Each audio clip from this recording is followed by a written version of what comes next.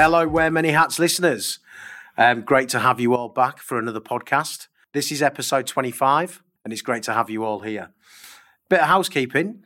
Make sure you watch out for our new podcast, Wear Many Hats Risings, which will be coming to you very shortly. If the first episode has already dropped, make sure you tune in for the second one because it's going to be just as good. Another fantastic episode for you here today. We are joined by Brock Bergius, Head of Property Management at CLS Holdings PLC. Hello, Brock. He's laughing because I got his name. Good afternoon. Well, indeed, it's Bergius. Bergius. It is, and it's CLS Holdings PLC, indeed, a fabulous FTSE 250 listed firm. It is. And the worst thing, listeners, I practiced his surname about 10 times before we started the podcast, so I do apologise, Brock. That's fine, black mark for you. Yeah, black mate for me. He's going to give me a slap later in pub. Absolutely. Yeah. Right. Great to have you here, Brock. How are you doing? Very well, very well. You're sweating profusely because, of course, it's 1,000,000 degrees outside and the central line hasn't been airconned yet. Exactly. You know, if you listen to one of our podcasts, actually, we had a very interesting chat with a gentleman from TfL. Yes. About clay. Yes. And the fact that it's far too... Yeah. It can't absorb any more heat. Exactly. Yeah. So you listened? I actually listened to somebody in the lift coming up. Oh, right. I retained that bit of information for 2 minutes. Right. Okay. Fair enough. Well, listen, thank you for joining us. We'll get straight on with the first question, which is a really, really easy one. Okay. Tell us a little bit about your career journey in facilities management. Career journey, well, it was better than the journey here. So I started working for Broadgate Estates Limited, crikey, back in late 2000s, and I joined because of a guy called Barry Winfield, right, who fundamentally was the MD. Yep. I'd done a real estate master's at Westminster University, great place, and I went to see Barry for a chat about the Broadgate estate because I was writing a dissertation, and 20 minutes later he said, "Do you want a job?" Really? I went, yeah, that sounds great because I've not got one. I didn't have one to go to, and I didn't want to go into one of the big sort of consultancy firms. Yep. So I joined the Broadgate Estates as a property manager and looked after 100 New Bridge Street, wow, which was a wholly occupied Baker McKenzie building just down from St Paul's. And that was hit the ground running, get on and sort it out. Yeah, so a little bit sink or swim, effectively. 100% sink or swim, and the Thames was nearby, so I could go and drown myself if I wanted. If you had a very difficult day. Exactly. Fantastic. So tell us a little bit how your career's moved on since then and how it's panned. Well, Broadgate was all about training you, and you had to know how to do absolutely everything. We were very lucky that we had engineering managers, fabric managers, great people to work with, but we had to have an understanding as to what was going on. Yeah. The Rolls Royce of property management. Yeah. I still look back fondly. But I'm now head of property management at CLS Holdings PLC, another little plug for them. Yes. And that's 33 wholly owned buildings, which we manage ourselves. Yep. So asset management, facilities management, and property management is all done by us. Oh, fantastic. So, from 100 New Bridge Street running around, not having a bloody clue, to running a team of 6 and having a clue, has been a nice journey. It's been good. So what did you do in between? Were there anything, because obviously that's quite a big job and another big job. Was there anything in between that you where you worked and you learned different skills and things like that to help you on your career journey? Absolutely. So I did 100 New Bridge Street for the Broadgate Estate. Then I went to 155 Bishopsgate, which was 600,000 square feet. I know 155, yeah. Great building. Yeah, lovely. Horizontal skyscraper, beautifully built, solid as a rock, and magnificent tenants, and some pretty cool things done there. So a lot of learning curves, how to deal with angry people, how to deal with a power outage when we had a UPS, which didn't work. Okay. Traders going off their nuts because they couldn't make any money, throwing things at you. Really? Oh, absolutely. Yeah. Tulip Prebon. I don't know. How can I describe them? I can't swear during this podcast, but you wouldn't like to be in a darkened alley with those lot. And so that was customer service at its best. And then I went and worked for a little family office, which is really interesting. So high net worth individual managing their commercial and residential. Really? Yeah, that was interesting because you're dealing with people. And it's really personal when you're doing stuff. And you have to be a jack of all trades. So you do need to wear many hats in that role. Thanks for the plug. I knew you'd like it. I've been thinking about how I could get that in. So that was the run-up. And then I joined CLS in 2020 during lockdown. So it was great to then get back into that big sort of larger company environment. And I've been there ever since. Small blip. Yeah. Went to CBRE. Sorry, guys, you weren't for me. Although I met some lovely people there. Fantastic. And then back at CLS again. Oh, fantastic. So you've been head of property management for how long now at CLS? I took over that role in November last year. Right. Okay. So yeah, I was senior property manager before. Yep. So again, managing the team, looking after a big property portfolio. Yep. But now I manage more people and less buildings. Right. Okay. I don't know which is better. Yeah. Okay. Fair enough. So how do you how do you find managing people then? Because that's probably one of the most interesting skill sets that I think you have to learn in facilities management. Did you find that challenging? Do you enjoy that? What do you think's good about it? Oh, if there's a guy called Jack Kelly listening to this, I think he works for GPE now. He would have said I was a terrible manager when I was at Broadgate Estates. I had no idea what to do. Yeah. And they just kind of threw you into it. And I remember the engineering manager there, Gordon Stiles, in no uncertain terms told me how to behave and what to do. Yeah. So you kind of get, I don't know, you move and you sort of alternate yourself as to who you're working with. Yeah. That was back in those days where we had to wear a shirt and a tie and all the rest of it. Now it's about people. You know, how they work, what they do, what their needs and requirements are. It's not about come in, work, piss off. It's about come in, engage with them, turn them on and get them to do stuff. Yeah. So a lot of my time is spent developing them personally and professionally. How are they going to progress within the industry and how are we going to get them to be better people, as well as how we're going to get them to manage the bloody buildings. Because that's a challenge. Of course. And also to just find the people with the right mindset. So I think I'm probably much better than I was when I was wet behind the ears. Yeah, yes. But it's something that you think that you've developed over time. Absolutely. Yeah. You need to be patient. Yeah. And tolerant. Yes. Well, tolerance is an important thing. Very much so. You got to listen a lot and be delicate when you tell people that they're disappointing you. But, all in all, I think I'm probably all right these days. Yeah. Me and my colleague had a very interesting conversation about patience today, actually. We had a very good one, didn't we? Yeah. Okay. How did it go? No, it wasn't a bad patience. It wasn't I think there's two kinds of patience conversations. There's the bad one. Yes. And then there's the good one. Yes. It was the good one. Good. It was the good patience conversation. Yeah. So it went well. Okay. So what inspired you because obviously you talked about getting a degree in real estate. Yes. So what inspired you to go down that route and go for a career in facilities management? I think like loads of us, we go to uni, we have no idea what we're going to do. We get told to go off and do a degree. Mine was history and management. I mean, what on earth are you supposed to do with that? Yeah. Came to London, bummed around, and then decided to go off and do a real estate degree at Westminster because it was RICS, Royal Institution of Chartered Surveyors, approved. So for me, that then gave me the big tick in the box because I'd sort of done a professional master's. Yeah. And that then allowed me, should I have chosen to do it earlier, but I did a bit later, to do my APC, to then become MRICS. Right. I think it's hugely important for what I do because you can look people in the eyes when you go into meetings to discuss various things and they see those initials after your name and they take you seriously. Yeah. Whereas if you don't have it, sometimes you've got somebody who's got FRICS and they just think you're a little bit out of your depth. Right. But you are able to then go, now hang on a second, pal. Yeah. I'm on the same level as you. Yeah. We can have a one-to-one conversation. And I think it helps. Builds credibility. Yeah. You're then a professional. Of course, we're all professionals, but you're a member of a profession. Professional body. Which I think is super important. And that's the one I've chosen to be a member of. There are others. Yes. IWFM, which some of my colleagues are members of. But for me, it was RICS. Yeah. And it stood me in good stead. Really? So you would say that element of professional development is very important and it's really helped you throughout your career? 100%, because you've got to do CPD. So you've got to do your continuous professional development.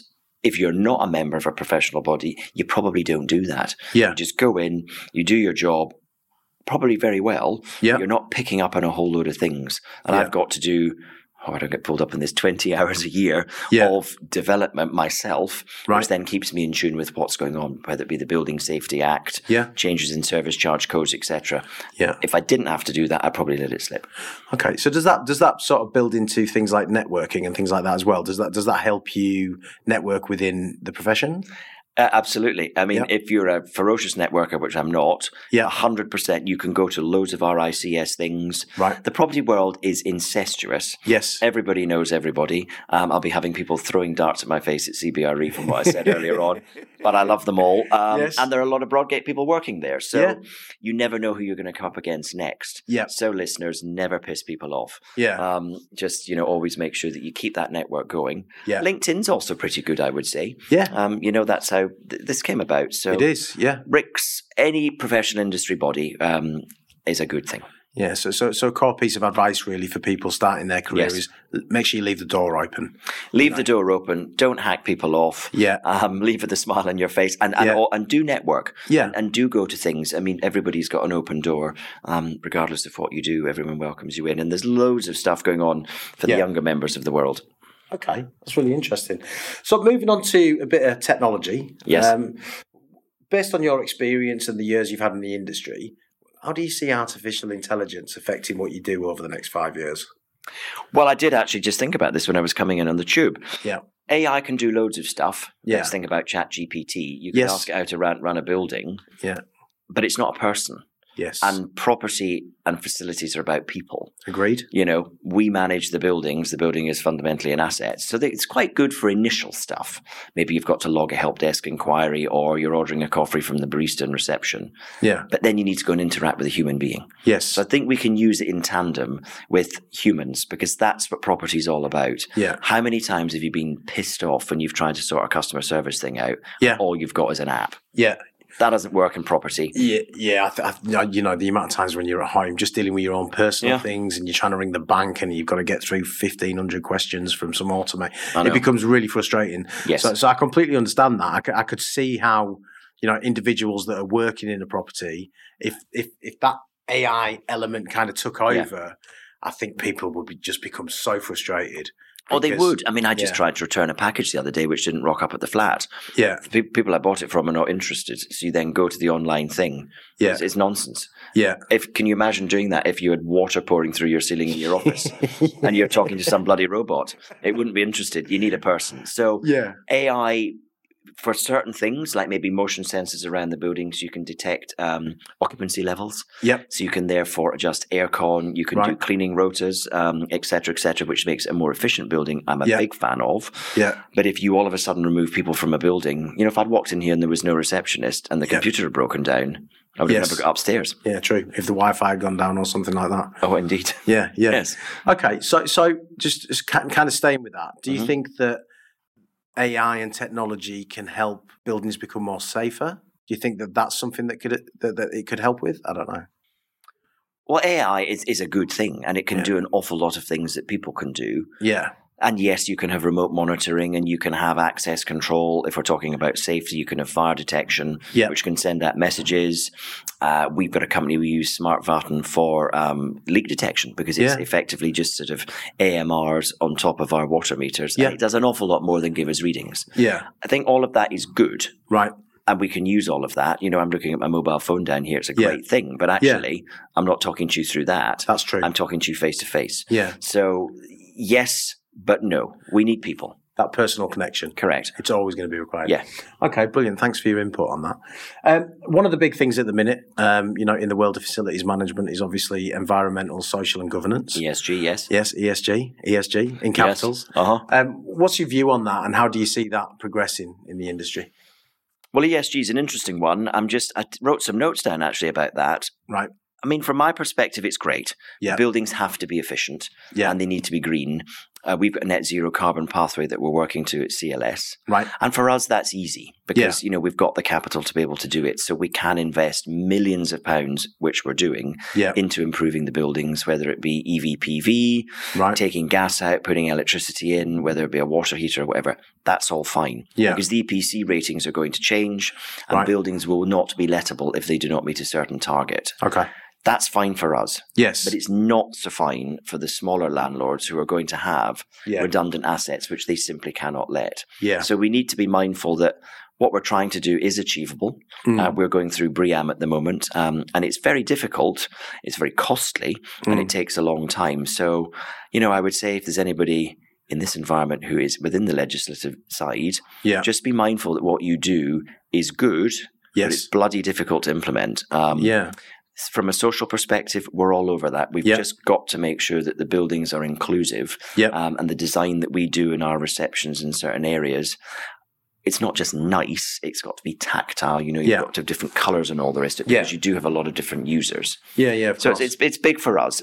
For me, it's about just reducing that carbon emission. Yeah. Yeah. So you mentioned BREEAM earlier. BREEAM, yes. BREEAM. I don't know what that is. I'm showing my naivety. That's okay. And there may well be listeners that don't as well. Could you explain?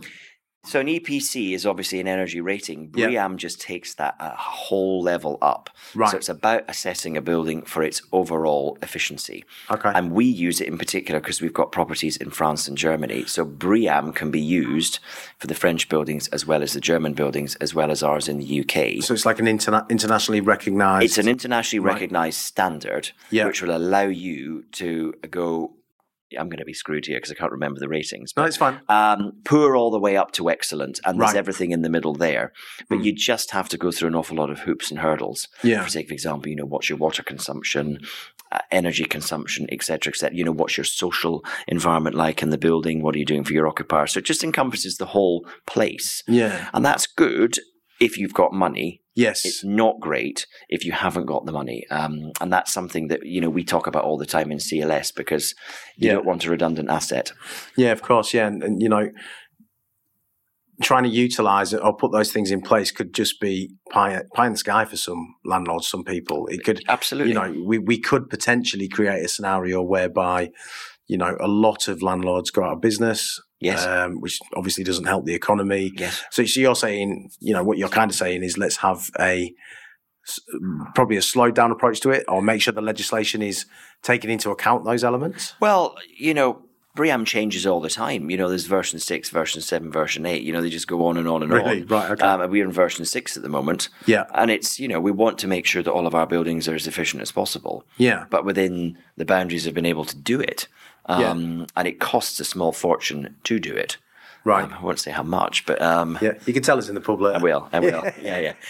The round of drinks will be cheaper than it, but it's really expensive. But, if you've got someone who's got, a nice little office block, say in Croydon, for sake of example, and that's their pension fund, and it's an asset for them, well, they're screwed because they may not have the actual funds to do all the things that they need to do in order to make that building lettable in the future, not now. Yeah. I mean, that's really interesting. That's not something that we've discussed on the podcast before, so thank you for bringing it up. That's I really okay. appreciate it. Okay, so what do you think the future landscape of facilities management looks like, in your opinion? Do you think it's going to change much, or are we just going to carry on as we are? Well, fundamentally, it's all about the security of a building, how hot it is, how cold it is, how clean it is, and is the waste being taken away? Yes. And is it leaking? Those are the main things. That's never going to change. Yeah. How we do it will change. Are we efficient? Are we mindful of the environment? Are we mindful of the changing landscape of the office environment? Yeah. We're in a beautiful serviced sort of office space here, but it's now called co-working. Yeah. This is not a Regis serviced office space. No. This is just so much better. Yes. So we're going down the route of 5-star hotel type stuff, or business lounges for airlines. Yeah. People want more. So we have to be customer service focused. And a lot of the top level people in the industry now aren't property people. They are ex-hotel, ex-airline, ex-customer service within big businesses. Because when you rock up at a reception, you want a hell of a lot more than, hi, how you doing? What's your name? The office is up there. There's a beautiful coffee shop. There's the ability to charge your phone. It's all a lot more. So the people I work with, we need to be an awful lot more savvy as to what we do. Yeah. It's not simply just making sure that the coffee machine works. Of course, yeah. So like the client experience element is really driving where the industry's going. Yeah. I mean, we had a conversation about this with a previous guest, and one of the questions I asked is, because obviously a lot of the tech giants, and this is my own interpretation. This is what I kind of felt. Yes. Been in the industry, several years Decades. myself. Too many years, bro. That a lot of this was actually driven initially by the tech giants. The Facebooks, the Googles, and things like that. I think that's kind of now, in my view, trying to be replicated across the industry, which I think is a great thing. I would say there are elements. I mean, I had friends who used to work for Google and Facebook, and their offices were pretty cool. Yeah. I mean, they were much cooler than the place that I used to work. Yeah. I did have an office in Soho years ago and had a bar and had a pool table. Yeah. And that was rare. Right. Whereas now, think about Gen Z and millennials, they want an awful lot more. Yeah. And to get these guys and gals into work is an extension of their homes. Yes. Giving them that, and you are right, it was the tech giants who were able to do that. We need to look at, from a property management and facilities management perspective, what do we do? Yeah. So we've got a building, a couple of buildings down in New Malden, which is South London, for everybody who doesn't know where that is. Yeah. There's a massive South Korean hub, and the Ambassador is an event we have down there. Really? So it's just a great place to be. But the buildings we've got down there, we've adjusted because we've got smaller office spaces created, but we've got tenant amenity spaces. So really lovely meeting rooms, yoga spaces, prayer rooms, all that good stuff, which makes the office a much better place to go. So for the facilities, running of the building takes that into account now, rather than you arrive, go to your office, we ignore you. Yeah. So would you say that like more creative people are entering the industry because we need to be more creative about the space that we're developing? Definitely. Yeah. We just need to think a little bit more about what people want. Yeah. The best hotels know you even before you arrive. Yeah. Landlords, whether it be Land Securities, British Land and ourselves and Derwent, are just preempting what people would like. So they're spending a lot of money on the environment. Right. WeWork really started doing it, didn't they? You know, they beer did. tap. Yeah. Well, that's been superseded by goodness only knows what amazingness in the office, which we have to offer because an occupier might be looking at another building down the road, and if it's better than ours, we'll lose them. So the reality is, to a certain extent, competition is also driving this. Absolutely, because the office environment's changed. Yeah. You know, I mean, we all know the acronym TWAT, Tuesday, Wednesday, Thursday. Didn't stand for that when I was a kid, but anyway. Exactly. And people are wanting to work in a different way. Yeah. And the competition is out there. So in order to get somebody in, GlaxoSmithKline are moving from Brentford, aren't they, into mid-city. Yeah. And that's been driven by the fact that no one wants a campus environment out of town anymore. No. They want to come in. Yeah. Enjoy the vibrant West End environment or wherever you may be. Yeah. Great working, and then head off home, but in a smaller space. So do you think that sort of post-COVID, as we continue on this journey after the pandemic, that London's going to change and it's going to probably rather, because we're all expecting offices to dwindle, I think, after the pandemic. I think a lot of people thought that. Yeah. Do you think, if anything, we're going to start seeing more people coming into London to experience that vibrant environment as opposed to less? Well, pre-pandemic, London was doing incredibly well with office space. Pre-pandemic, New York wasn't.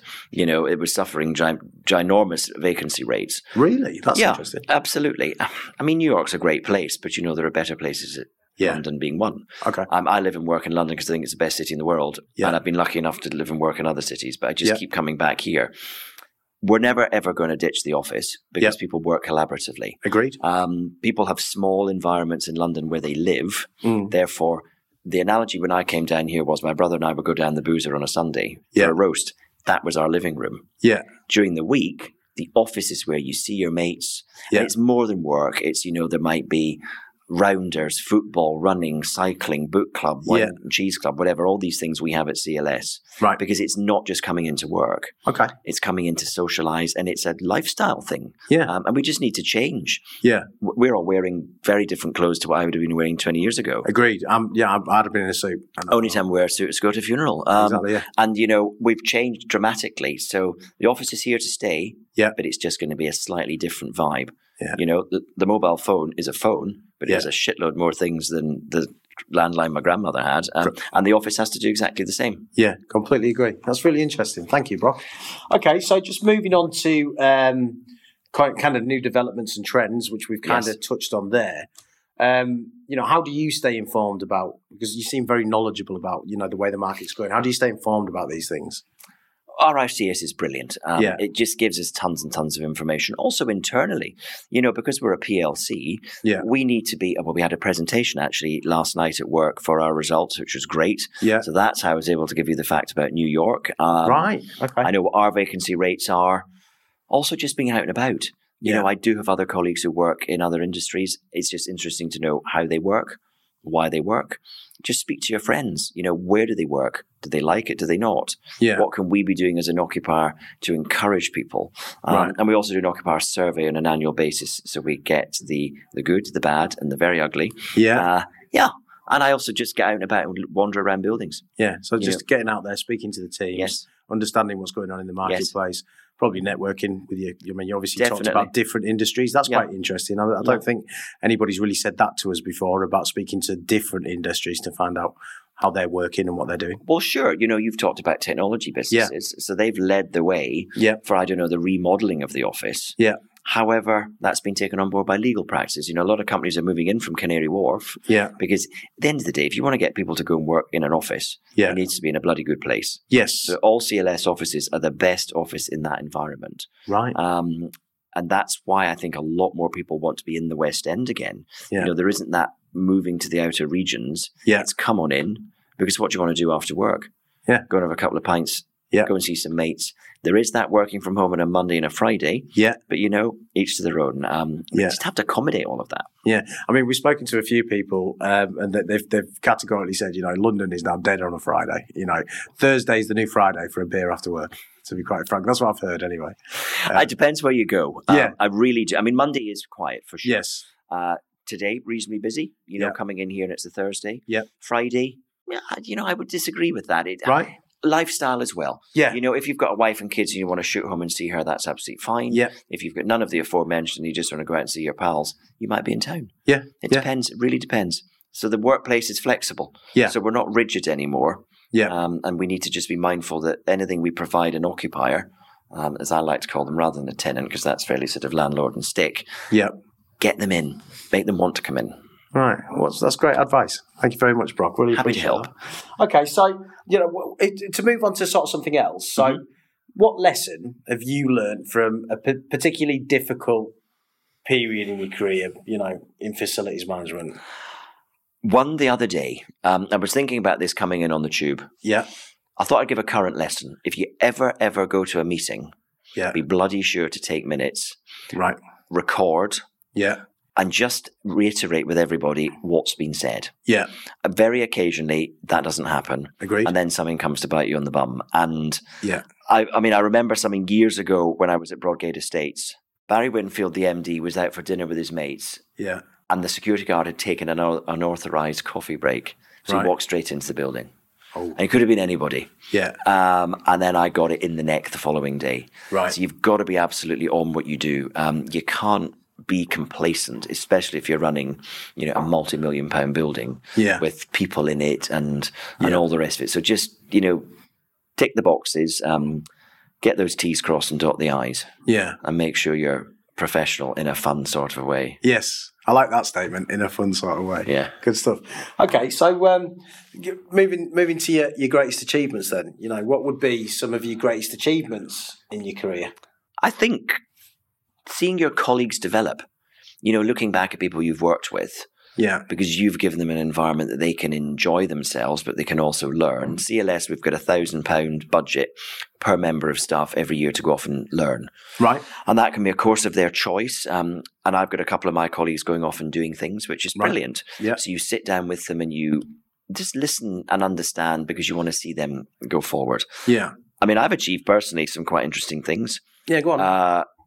A multi-million-pound roof terrace at 155 Bishopsgate for Barings Bank, which involved closing Bishopsgate and getting trees, which we got via the Netherlands. I think they come from outer Mongolia or Nepal or something like that. That was quite cool.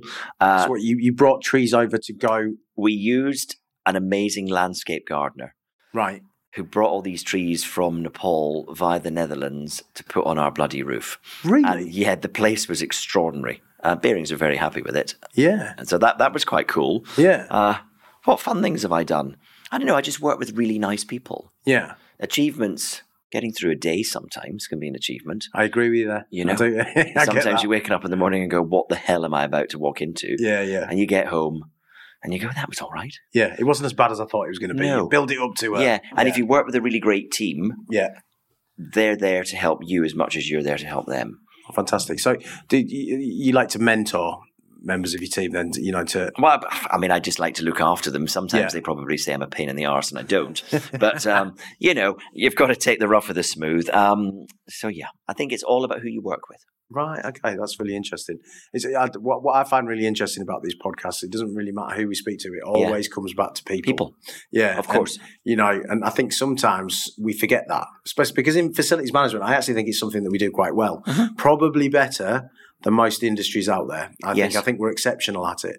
And we don't really talk about it enough. I really don't think that across the industry, but, the prevailing feeling is that it's what it's all about.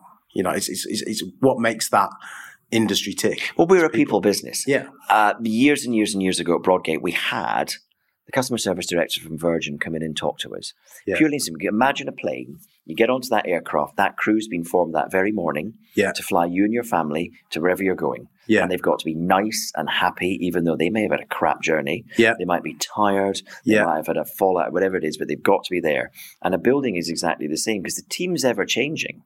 So what he was talking about was the way that you can just gel a sense of just delivery to individuals who might not work together all the time. Yeah. Because the end goal for us as building owners is to make sure that the occupiers are looked after, listened to, and they get a product delivered. If we go to a hotel later on and we walk in and the doorman is, hey, how you doing? Lovely to see you, all the rest of it, makes us feel good. Yes. If the doorman goes, oh yeah, what do you want? Yeah. Actually, you're not welcome here. It's 2 fingers. You go, I don't want to be here. Yeah. And buildings are about, exactly as you say, people. Yeah. Teams of people. Yeah. Depending on if you've got subcontractors or contractors, whoever they are, they're coming in and they're getting shit done. One interesting. Swear, I'm afraid. That's all right. Don't worry. There've been no bad swear words. It's all right. You're all at tier. I have a favourite phrase, but I can't use it. No, I think you're at tier 3 swear words. Okay, great. So yes. I think you're fine. Good. Okay. So when you get to that tier 1, we have to start editing stuff out. We're not using the F word. Oh, absolutely brilliant. So sort of sticking with that, have there been any mentors in your career that have helped you along? Well, I just go back to Barry Winfield. When I started working at the Broadgate estate, everything he did was about making sure the very best service was delivered. Yeah. The Rolls Royce of property management, the service charge role that we used to manage there was vast. Right. So rent's fine. Yeah. Service charge, you're paying for the building to be maintained and looked after. And sometimes people go, why on earth am I paying all this money? And you can turn around and go, well, because we do this and this for you. Yes. And if you can show them that you're doing this, and this, they're absolutely fine. Yeah. And Barry instilled the fact that, if somebody asked you a question, you would get back to them. Yeah. If not immediately, give them a time frame. Yeah. If someone comes to me with a complaint, yeah, I'll be that point person who will look after it. And CBRE were very good at this as well. Yeah. You don't pass the buck. Yeah. Just always be absolutely straightforward with people. Yeah, if you can't give them an answer, just be honest. Yeah. And Barry was very good at that. Right. And, he would shout at you and occasionally probably throw things. But it taught you that he cared. Yeah. And, he would walk the walk. I remember there was, funnily enough, on this very road in Holborn, one of the buildings we managed, tiny bit of fluff outside. The cleaning contractors clearly hadn't got that, but we don't pass blame, of course. Of course. And the fluff caught fire because somebody had gone out and had a cigarette and they just flicked the butt into a microscopic gap that nobody knew existed. Yeah. And there was a potentially hugely dangerous situation. Anyway, it was all dealt with. Yeah. But this was a Sunday. Right. And Barry came in from out of town where he lived just to make sure everything was okay. Right. So don't ask someone to do something if you can't do it yourself. Yeah. Within reason. And he was very much that kind of guy. Yeah. So I always look back at him and think, right, okay, how would he do it? Yes, I mean, that's someone I would describe as a proper leader. Well, he's ex-army. Yeah, well, they're going then. There we go then. Sorry, you said you were a seaman. I mean, senior service and all that, but... Sailor. I'm not going to ask any more questions. Exactly. Okay, so moving on to yourself. What things in life, work or leisure, give you the greatest satisfaction? What do you like doing? Oh, I love service charges. Yeah? I'm kidding. It's obviously the bane of my life, but I have to do them. I like to get things done correctly. Right. I also like to have fun, whether that's out the office or in work. CLS has an amazing team of people who I work with. Yep. The language we use in the office could not be recorded on this podcast. Right. Because everybody just has a bloody good time, But that's brilliant. That's a great environment to be involved in. So that's kind of what I like. I've gone and seen companies and gone, I can't work with you because you're not my type of person. Yeah. I think we're all a little bit like that. Yeah, I agree. And CLS is a family business fundamentally, and it's a family of people. Yeah. So that's kind of what I like. Yeah. I also quite like to think about what I'm doing or where I'm traveling to or all the rest of it. But, fundamentally, it's are we all having a good time? Yeah. So what about your personal life? What do you like to get? Do you have any hobbies, anything like that you like to do? Hobbies.